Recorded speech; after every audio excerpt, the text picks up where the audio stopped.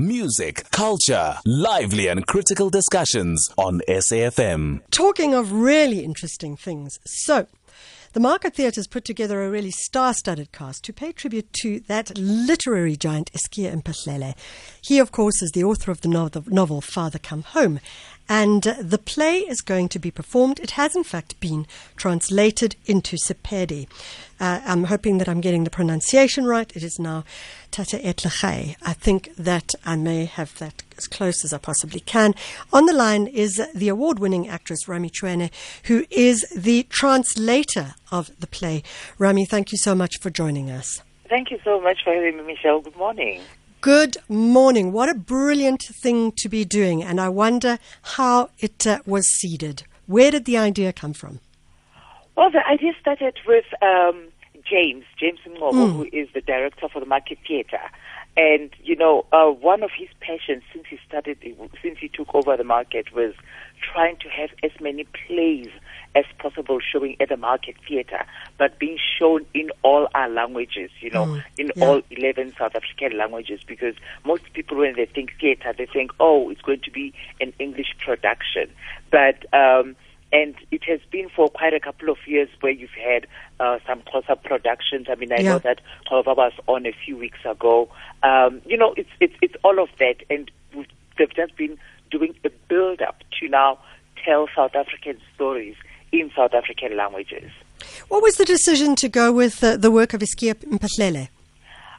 It was him as well. I think we met like around 2 years ago, and he actually gave me the book. It's like, listen, here's Professor E'skia Mphahlele's book. I would like to do something with it at the market, but even before we do that, we're actually looking at translating the book into Sepedi so that, you know, the language is not lost. You want someone who's as authentic, who knows the language and understands it properly. And I was given the book, and I just started translating it. And so now we have the edition of the book in Sepedi now, and then that was now adapted into the play that will be showcased at the market in next week, from next week, yes. You know, Rami, it raises two very interesting things. I'm always interested in literature and the translation of it. Last week we were talking about an Isabel Allende book and that having to be translated from Spanish into English. The concept of translation is challenging because it's not that easy to just say, well, this is going directly into that. There's tone, there's color, there's a certain quality. How did you have to address that? You know, I mean, obviously, you know, when you're a translator, you need to first read the book. You know, you have really to read the book and know the story. And you also need to have the richness of your own language or the language that you're translating to. Yeah. Because as you say, you know, the dynamics are so different. The way in Sepedi we use a figure of speech and the way in English they use it, they're different. You know, we've got same ways, same saying, idioms, proverbs, whatever. That would mean the same thing that has been written in English. So instead of directly translating the English proverb, we actually have something that is equal to that in Sepedi. So I don't need to translate the English version of it. I can just write the Sepedi version of how we would say it. Yeah. You know, it's also recognizing not to dilute the essence of what the author is trying to say. You know, it's about the gestures. You know, they're like basic things where in English we have he and she, and in Sepedi we don't. Yeah. You know, we don't. It's just... I don't think we have that in Zulu either. Ooh, you know? Michelle. No, we don't. Yeah. Ooh, yeah. You is you. And then, na is her or she, him. It's the same thing. It's the same person. So we don't actually have that kind of a separation. Yeah. And now having to trying to explain that in a book without losing the reader is very important. Yeah. You know, Rami, it's really interesting because you've got two parallel things going on. The one is the translation from English into Sepedi. Yes. The second is the translation from book into play. Yes. Now, you were part of the adaptation, but I know that the adapter was, in fact, Clive Matibe as well. Yes, it was Clive Matibe, who's also the director of the play. How difficult was that? It actually took a while, but I think the biggest element of it all was just trying to get the book going first in Sepedi. And I think one of the challenges that Clive said he faced is because when you're adapting the book into a play, now you must choose which parts of the book you're going to tell in a play, because you can't tell the whole book. No, exactly. And if you know the works of Professor E'skia Mphahlele, he is such a complex author. And Father Come Home is a story about a young boy who is yearning, who wants his father to come back home because he hasn't. I mean, when his father left, he was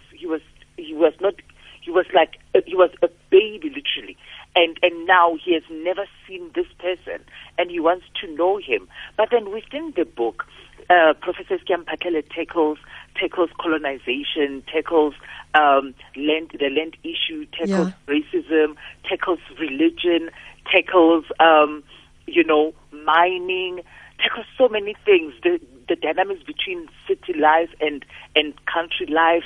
He tackles tribalism. He tackles all of that in the same book. Yeah. And it is so broad. It is so vast, and he really, really goes in. It was such an emotional roller coaster for me. It was such that days where I would get so angry because my eyes were opened. Then I realized that, is this how we do this? Because being a Mopedi woman and now reading how some of our traditional way, how it came about, some of the things that we hold so dear to us, how they were kind of imposed on us. It was such a mind-blowing experience for me to read this book. And what a treasure.